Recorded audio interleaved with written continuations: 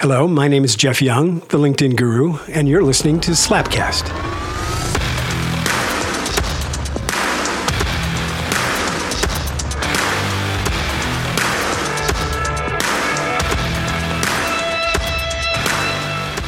Hello, welcome to the Slapcast. This is Shannon Lee, your host, and this episode is episode 14.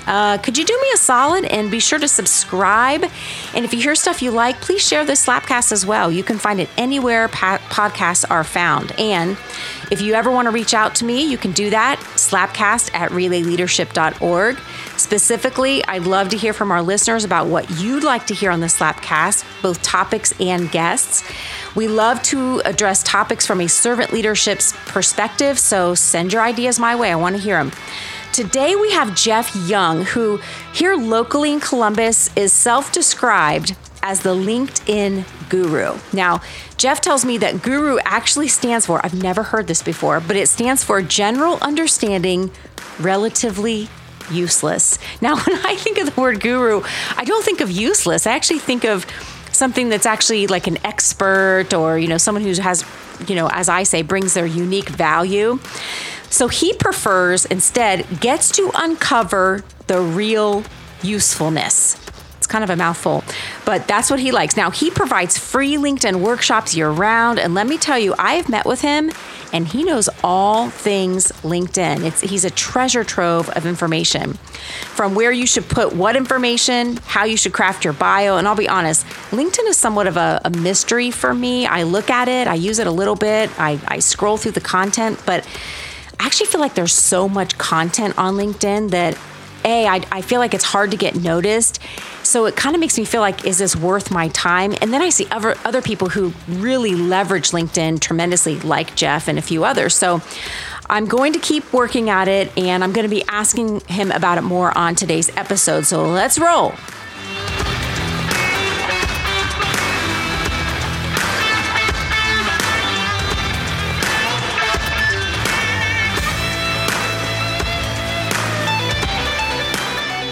Well, Jeff, thank you so much for being here today. It's great to have you on the Slapcast. Thank you, Shannon. I appreciate you asking me to come. I was sharing with the audience in the intro how LinkedIn is such a mystery to me still.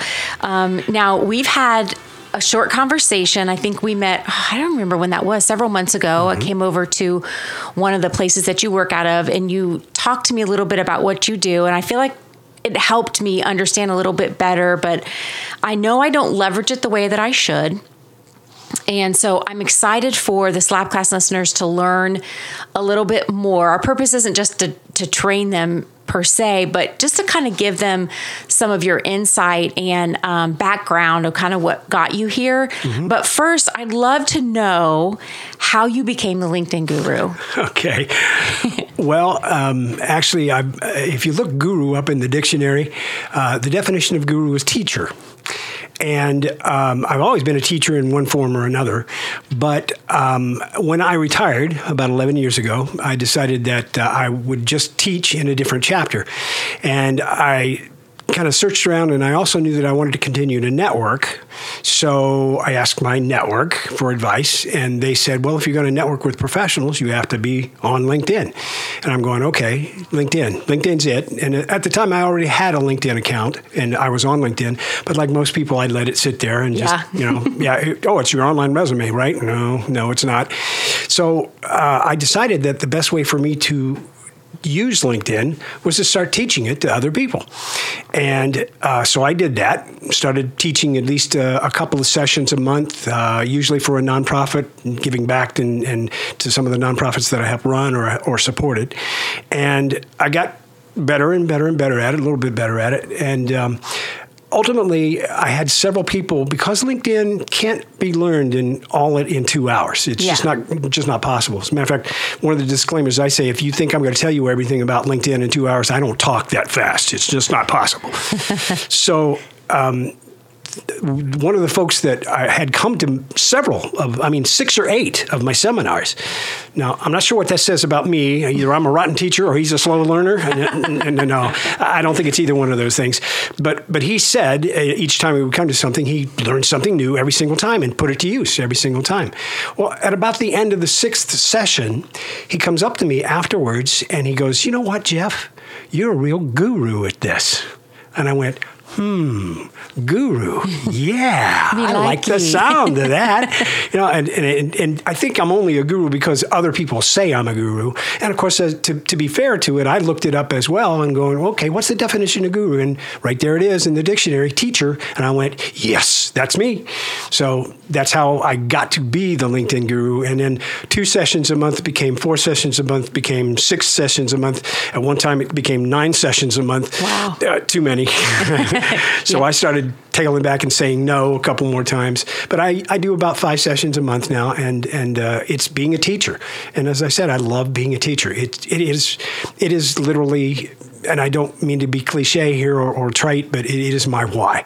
Yeah, that's amazing. So what was your career before you retired? I don't know whether my propeller shows over my head or not, but I was an IT geek. Okay. I had been in IT. I was in IT so long that was before they even called it information technology. Oh yeah. When I first started back in the 70s in IT, they called it business data processing. Oh, interesting. It's history. Yeah. So from that perspective, I'd been a programmer. I started out as basically a down and dirty programmer, got paid just about what programmers get paid when they start out, like slightly less than dirt. Mm-hmm. And then got to be a little better at that and switched jobs a few times. And ultimately when you, being a part of IT, I found it very satisfying because you could accomplish something with it, even back in those days. Mm-hmm. Nowadays, there's so many tools available for any individual that you can just go out there on the web and do your own thing. I mean, as an illustration, this podcast, we're running the podcast from your home. Yeah, and that's a good point. That was never possible in the old days. So getting better at it, and when you get good enough at it, the IT portion of things, someone comes up to you one of those days and they say, "Hey, you're really good at this. How'd you like to manage other people who are doing it as well?" And I went, "Sure, I'll try it. Sounds like fun." Gave me an opportunity to be what? A teacher. Yeah. Okay. So, yeah. I started doing that. I'm glad you looked at management that way, just as a side note, because a mistake that often gets made is we take people who are talented at one thing and then we have them lead other people. And that doesn't always translate. It's like you have your top salesman and then you make salesperson, I should say, and then you make he or she the sales manager, and then they're terrible managers. And your mindset and the way you approach that from was the ability to teach them. In other words, you were interested in their development as a key marker in servant leadership. Of course, it's my job to connect that dot for everybody. But as a leader, that would be something I would look for, as someone who's interested in not being the boss, but interested in developing others. That's what makes a good manager. It does. Well, it's what makes a good leader as well. Mm-hmm. And it makes a difference. I don't even consider myself a leader now, okay? Except from the standpoint that I lead by example. And so, when I'm telling someone, when I'm teaching someone, okay, and I shouldn't say telling, I should say teaching, mm-hmm. okay, because it's a different thing. I think the best teachers, they show you where to look, but they don't tell you what to see. Okay, and so, and I've used that quote many times. I think it's anonymous. If I could give credit, I would. But from that perspective, you have to have that gene or something, or you have to want to do it in your heart of hearts in the first place, because otherwise you're not going to be very good at it. Yeah.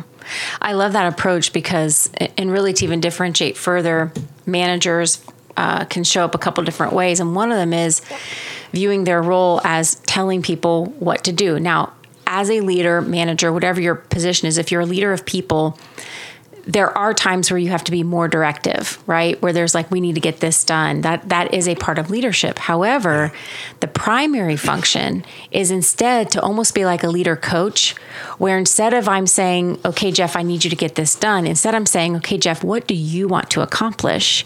And how can I help you get there? That's a totally different conversation.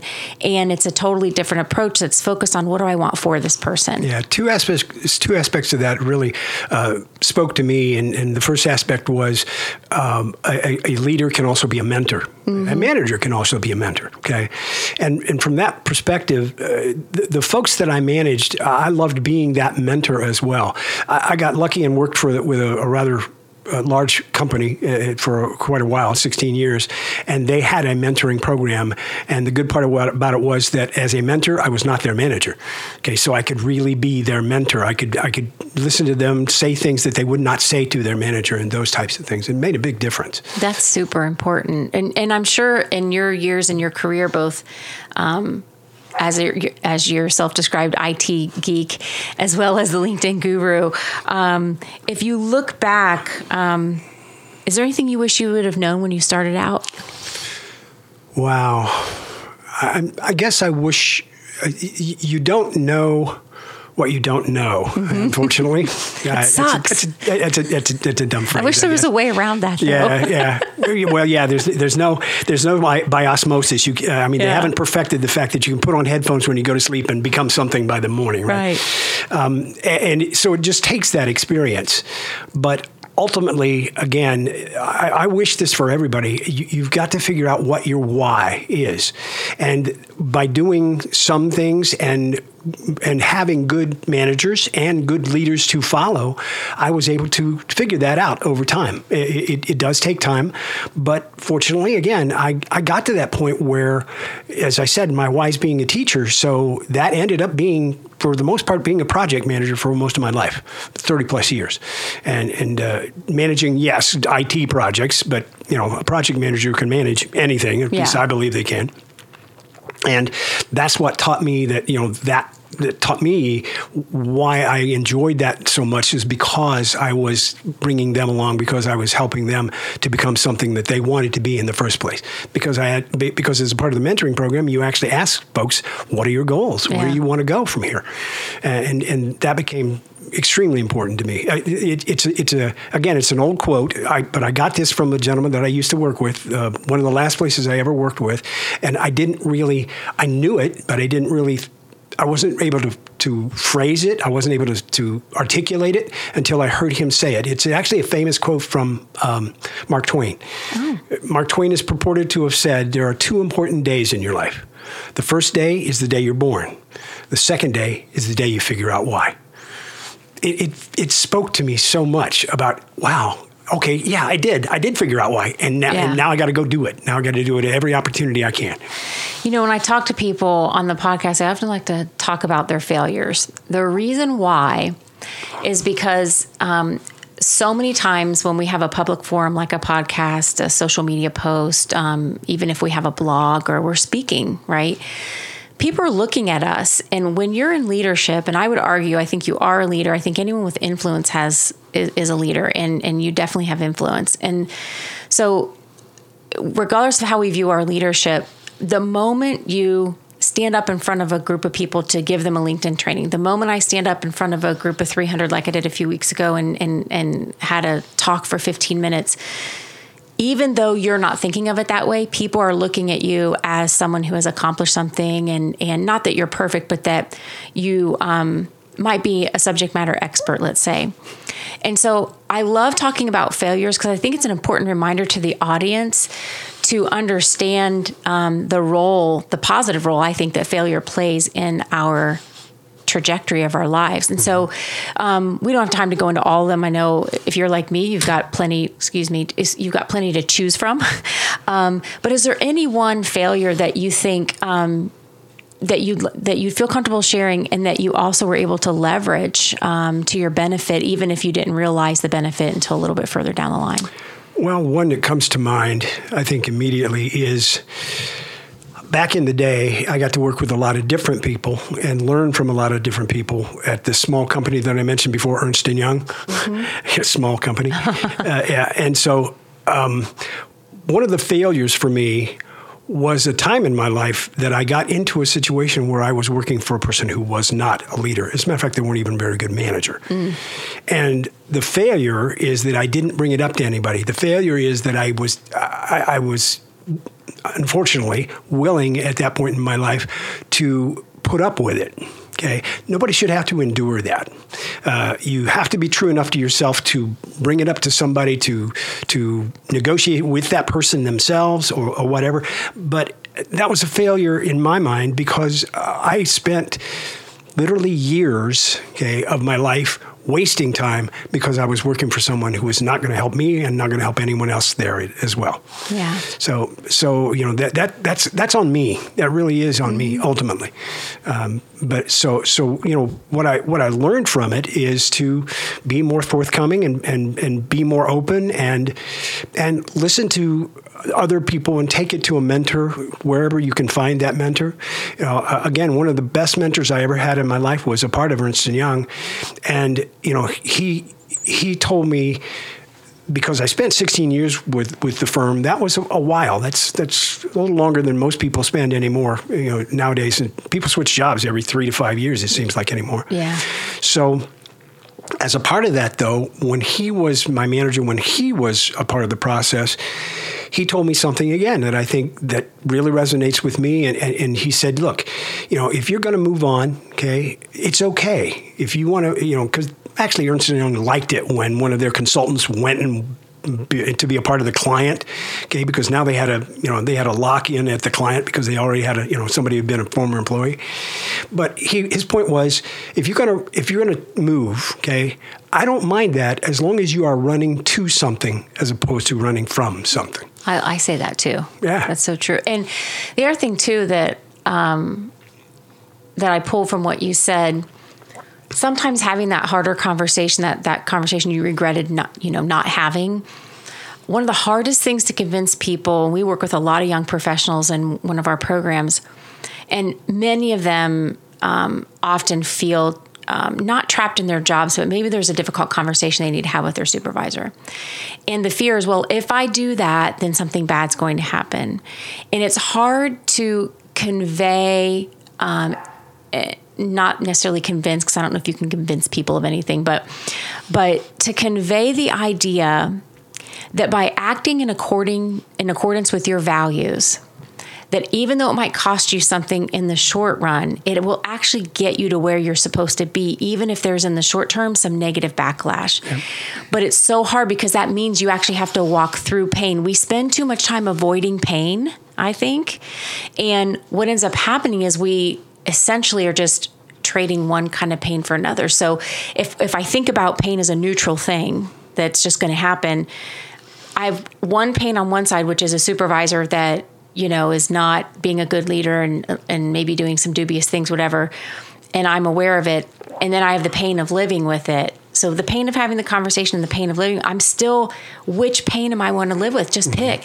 And I have found so far that the harder path is choosing in accordance to my values. But in the long run, it's actually put me more quicker where I need to be. Yeah. But it's hard to convince people that on the front end. I would agree because, again, and I don't really regard them as failures. I guess some people do. A lot of what I do when I teach, and as far as LinkedIn is concerned, I'm teaching a lot of people who are in the job search process. Mm-hmm. So they're going through the grief cycle that, everybody knows what that is. Well, the point being, though, is that they feel like they're not worthy because they've been downsized. Mm-hmm. Okay. Well, I've been downsized twice in my life. As a matter of fact, one of those times was actually from Ernst & Young. Way back, the very first time I ever got downsized was in 1985. And I thought I was going to die. It was so traumatic for me. I looked in the mirror and I had to find that second head. There's something wrong with me here somewhere. But as it turned out, it was back then just the beginnings of a standard operating procedure that happens a lot nowadays, and that was an economic move. Okay, yeah. So that's where it comes from most of the time. The good news was that I learned a little bit from that one that first time I got downsized, I found something better, because the first time I got downsized, I found Ernst & Young after that. So it ended up being a good thing, right? So yes, it was painful, but from that perspective, out of that pain comes something much, much better. Now, even the second time I got downsized from Ernst & Young, I thought, again, I was ready for this one to some degree because after 16 years, I knew the writing was on the wall and some of those kind of things. And I knew I could see the environment changing, So I'll give myself a little bit of credit for being smart enough to know what was going to happen to me. But after 16 years, I wasn't going to leave. Okay. I probably should have. I probably could have thought about it, but I was enjoying myself enough that I was going to stay. Well, the second time, I experienced a little bit of the pain. I got things rolling, and I knew that I had to do the same kind of things that I did the first time to get out there and network, get out there, And both of these times were even before LinkedIn even existed. So, part of my problem from that standpoint, as far as Ernst & Young is concerned, is that I was on the road 85% of the time. Wow. Well, guess what kind of a network I had in Columbus, Ohio?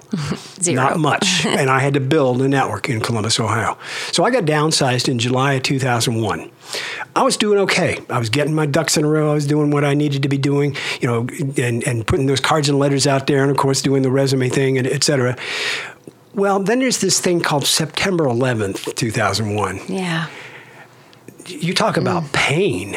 Okay, so I know where those people. The reason I brought this up is I know where those people are going through when you talk about pain of losing their job, because when September 11th came around, do I look any shorter? I should have, because it cut me off right at the knees. There was absolutely nothing happening. Nobody was hiring. Nobody was talking. It took me 14 months to find a job. Wow. Okay, so because of that experience, I can relate to those folks who are going through it now, and I understand, and I want to give them something. And that, to me, one of those things. It's not the only reason you should be on LinkedIn, because I think every solopreneur, entrepreneur, especially if they're in any kind of a business-to-business environment, they ought to be on LinkedIn, because it's a branding tool, it's a networking tool, it is a sales tool. All of those things are there, but it is still first and foremost a job search tool, and that's why I want to give that to those folks, because I think that can help them shorten that process. Now, you give away all of these workshops? That's correct. I do 60 workshops a year, and I do not get paid. Now, most people who retire and then say, I'm going to do something in this last part of my life here that I'm going to give back, what they really do is they start a business. And by the way, there's nothing wrong with this. And they might have an arm where they give stuff away, but you give it all away. Well, there's absolutely nothing wrong with getting paid for something. Sure. I'm not saying I'm any better than anybody else because I give it away. Yeah. But it was a situation, again, in terms of when I finally retired for the final time. Okay, I had actually gotten back into the Columbus environment, but I still, working full time, didn't have as much time to contribute back to the community.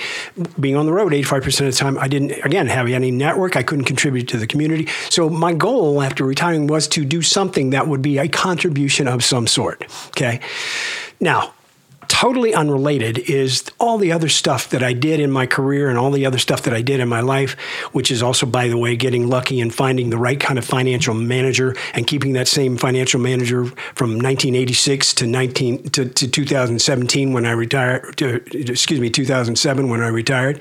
Okay. So all of those ducks fell into a row. And when I got to the position of being able to do it, I also got to the position of being able to do it for no cost. Yeah. And to some degree, that's a part of my brand. Yeah. Okay. I think it's awesome. Well, thank you. I'm not looking for kudos or anything like that. It's just I do it because I can. Okay. And it even gives me something to talk about, because if you look at my LinkedIn profile, which I hope everybody actually does, go look for Jeff Young. I know there are a bunch of Jeff Youngs out there, but there's only one LinkedIn guru out there. So you should be able to find me. Okay. And the point being is that when you read my headline, my professional headline, which is my brand, is I get paid in 3 C's: coffee, conversation, and occasionally chocolate. Yes. And Chardonnay is a really good C. Chardonnay. As long as we're on the C thing. Mine's Cabernet. Yeah, there you go. Perfect. Potato. Yeah. Well, and again, that's become part of my brand, because now I have conversations with people. They'll come back to me and say, what C do you want today? I'm going, I don't know, compliment? Can you give me a compliment? It'll work. So what are just a couple myths or misunderstandings about LinkedIn that you think would be important to share with folks? Well, first of all, I think let's say this one right up front. One of the myths about LinkedIn is that you have to pay for it in order to get anything out of it. Okay. Okay. There are reasons to pay for LinkedIn. Salespeople do it because they need it, the extra capability. Recruiters do it because that's where it kind of got its start in the first place, and they need the extra capability as well. But when people ask me if they should pay for LinkedIn, I keep telling them that the fact of it is that everybody I see out there, honestly, 90 to 95% of the people I see out there haven't even scratched the surface of the capabilities of the free version. Yeah. So I got to ask, how would paying for it make you any better at it? Yeah. So get good at it. As a matter of fact, I love it. It's one of the things that has really been useful for me is I've been able to talk with people all over the world because it's a social media product, right? And one of the ladies from Australia, okay, a lovely lady that I've actually had video conversations with a couple of times, says it really, I think, really well. Okay, if you want to do anything on LinkedIn, get good or get off.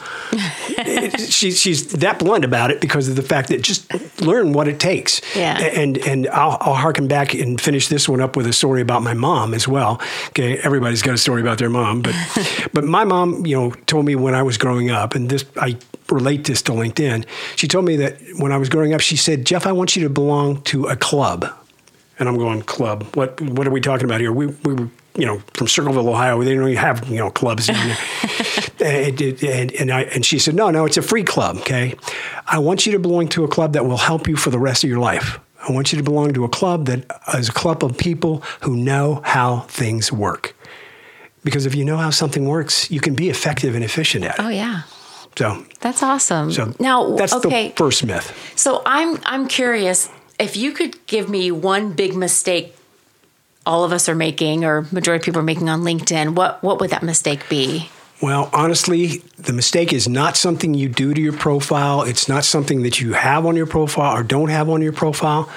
The mistake that most people make is not being out there consistently. Okay. It's a matter of just being there in order to engage with your network. It is. Here's another one for you. Sorry, I'm full of these things. There's a guy by the name of Angus Grady who has a quote for everything. So I'm modeling myself after him. He's in the UK as well. Angus Grady. Where else would he be from? Yeah, and now he's going to know that I mentioned him on this. He and I converse every single day. And the point here is that from the perspective of if you want to get anything out of LinkedIn, you get out of LinkedIn what you put into LinkedIn. Mm-hmm. Okay. And from that consistency standpoint, it's all of those things that it can be a tool for marketing, a tool for branding, a tool that could take you global. It just never ceases to amaze me that I can network with people who are 16 time zones away from me. Mm-hmm. It's just nuts. That's amazing. Well, the technology's there nowadays. And with LinkedIn, I am talking to other people who do what I do around the world, and I am learning from them. And hopefully I'm teaching them a thing or two as well. But that's the biggest mistake people make, is that they don't actually get out there consistently. What should we be putting out there consistently then? Well, what I'm talking about consistently is actually the interaction and engaging with your network. Okay. I do not want you to be on LinkedIn all day. But that's ridiculous. That some people accuse me of it. I mean, I've had people come up after a seminar after I've told them what I do on LinkedIn and how I do it on LinkedIn and all that good stuff, and they come up to me and they go, "Jeff, you really need a life because all you ever do is spend time on LinkedIn." And I'm going, no, you missed the point. I spend a certain amount of time on LinkedIn every single day, and then I go off and do what I really need to do, which is network, and I get to do podcasts and all kinds of other neat stuff. Yeah. Okay. But from that standpoint, just spend some time each day. And there's even an article that I put out there on my profile. If somebody goes and finds it, I did this in response to that, Jeff, you need a life, because I put an article out there that says 5 things you can do on LinkedIn in less than 20 minutes a day.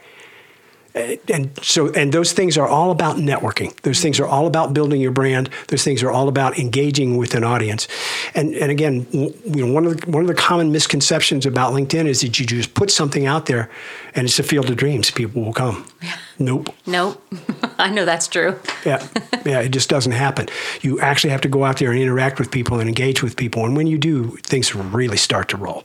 But you have to do that consistently as well. So for anyone listening that is super newbie, when you say interacting, you mean with other people's posts and content. That's correct. Yeah. But I also mean by interaction, putting some of yourself out there as well, putting your own posts out there. For me, one of the things that has made me the LinkedIn guru. Okay, as I said, I'm not the LinkedIn guru, except for the fact that my network calls me on the LinkedIn guru. I don't, I started using the name. That's right, but I have no right to that name unless they actually say I'm a guru at it. And so, from that standpoint, one of the things that I do is I make sure that for myself, outgoing, okay, there are at least 2 posts a week. I do a tip of the week on Monday. And everybody's got tips for somebody else, I would think. They've got experience that somebody could benefit from. So a tip of the week on Monday, and I do something that I call my Good News Friday post on Fridays. And so those 2 posts have put me, if you will, on the map as far as LinkedIn is concerned, because people have started to come to expect that I'm going to have a post out there every single week. So yeah, I've got to devote a few minutes to writing a post and popping a post out there and figure out what kind of graphic I want on the post, because it is, they don't call those things social media for nothing. Right. Okay. So sometimes it's a video, sometimes it's sometimes it's a picture, sometimes it's a thing called a GIF. Okay, the graphic interface file that actually moves. Yes. Yes, I know, I'm a geek. I know what GIF means. Like, I love it. Yeah. Okay. Or people like me that call them GIF. GIF. Yeah. Well, they used to call I'm an IT geek too, and they used to call CICS, which was an online program. They used to call it Kicks. I couldn't stand that. I'm sorry. Anyway. What is there anything you are absolutely not good at? Oh. Well, I have to practice this all the time because I'm not naturally good at listening. Really? Not really. I mean, maybe I fooled you. I don't know. You have. Well, I make a huge effort to do that because I'm such an extrovert, and I know how extroverts work. Their mouth turns over before their brain gets in gear. High communicator. Yeah. So from that standpoint, and more than anything else, one of the things that helped me most in terms of not just being a listener and shutting up every once in a while, but really being an active listener. When I used to teach networking classes, I told people that one of the best things you could do is take an active networking class. Because active networking means that you actually are listening to begin with, but you are also processing it and giving it back to the person. Active listening means paraphrasing something back to you. So usually starting the sentence back after you've listened to say, so what you're saying is, and then phrasing it in your own words, not parroting them, but paraphrasing them. Mm-hmm. So that's a great tool from a networking perspective. And it's something that I have to practice all the time. I'm not as good a listener as I should be. I hear you on that, and I appreciate your commitment to making it an effort. And I just want you to know that I would have never known that or even said that about you because of my interactions with you. You've been a very good listener. So kudos to you for that. Thank you very much. Now, I have another question for you real quick here. Is there any, I don't know if this is the right phrase, but is there any stance or kind of belief you have about LinkedIn that a lot of other people don't agree with, but you're like, no, this is really true about LinkedIn, even though it might go against some of the popular opinion on something with LinkedIn? Good question. Haven't thought about that one a lot. I think I agree with a lot of people out there. I think one of the things that I said LinkedIn earlier was a sales tool. Okay, well, here's one of the places where I do disagree with people, okay? I still think it is a sales tool, but it's a sales tool to sell without selling. Okay, so many people out there are on LinkedIn and they connect with someone, and then the very first message they send the person that says, thanks for connecting, would you like to buy my widget? Happens to me every week. Exactly. So that's where I totally disagree with most of those kinds of folks. That's not what it's for. It's about building a relationship, okay? And again, I've learned so much from these folks that there's a guy in Auckland, New Zealand, okay, that says, as far as LinkedIn is concerned, you need to build a relationships, not a database. Yeah. Okay? That's good. It's perfect. It's just like that why statement I did before. It matches exactly the way my value is concerned on LinkedIn. So I think LinkedIn is a relationship building tool. Therefore, it is also a sales tool. Okay, because that's the way you sell, is you build relationships, and the sales happen naturally. Okay. I 100% agree with that. We even have a program that's all about that. We kind of got tired of sales as usual, which has relied historically really on manipulation and psychological tactics. And we thought, this is not, we want to do sales training, but we found an organization to partner with us, and now it's like a servant leadership-based sales training, and that's one of the concepts, which is about this relationship and finding the win for the other person and that kind of thing. There's a lot of conversations out there on LinkedIn that talk about social selling, okay? And I think the best definition of social selling is selling without selling. It's being social. Yeah. To some degree, which means building a relationship, which means, the folks who are out there who are still old school, and I'm old, but I'm not old school, hopefully, on everything, okay? But the folks who are still out there practicing ABC, as far as sales is concerned, always be closing, forget that. Yeah. That is so gone. And as a matter of fact, one of the things that I've heard so many times also about LinkedIn related to sales as well is that it's also killed the cold call, because you don't need to. Sure, you could still do cold calls. You could still send out email blasts and those kinds of things, but it's not about cold calls anymore. It's about building a relationship again, and that's how you sell stuff. Is there anything else you think we should know about the LinkedIn Guru? About me? Nah. Other than the fact that I'll say it one more time, I love to teach. Yeah. So, if anybody wants to be of help to me, all they'd have to do is go out there and check out my profile, come to one of my sessions, ask me the question. Come and play the game show that I love to play, Stump the Guru. Okay. You know what? The whole time that you've been talking, I have been listening to you, but I've also been thinking about who you sound like, and I figured it out. Do you remember the old DJ? You won't. You're too young, Jonathan. The old DJ, not old age, but I don't think he does it anymore. Casey Kasem. My gosh, I've been told that before. You sound like him. I'm like, who is that? I wish I had Casey Kasem's voice. You do. It was, what did he do? Like the top 40. Top 40. Was it every Saturday or something? Years and years. Yeah. Yes. I used to listen to him all the time. I'm like, who is this? And I'm trying to place it. It's Casey Kasem. There's a flashback to my childhood right there. You're only like the LinkedIn Guru, Casey Kasem. So you do have a very distinct voice. You could do vocal stuff for sure. Good grief. You already told us, I always ask people before we end how they can connect with you. You said LinkedIn. Is there any other way that people can connect with you that you'd like to point them to? Well, of course, come to one of the seminars or find out someone that they know that I know, okay, a common connection, and connect through them as far as an introduction is concerned. Again, one of the best uses, I think, as far as LinkedIn is concerned, is finding someone who's got a need, finding someone who can fulfill that need, and introducing those two people on LinkedIn. Agreed. And so that's exactly what I'd love to have, introductions. Well, it has been a delight having you on the Slapcast, Jeff. Thank you so much for being here. You're very welcome. Thank you. It's the fastest half hour I've had all week. That's awesome.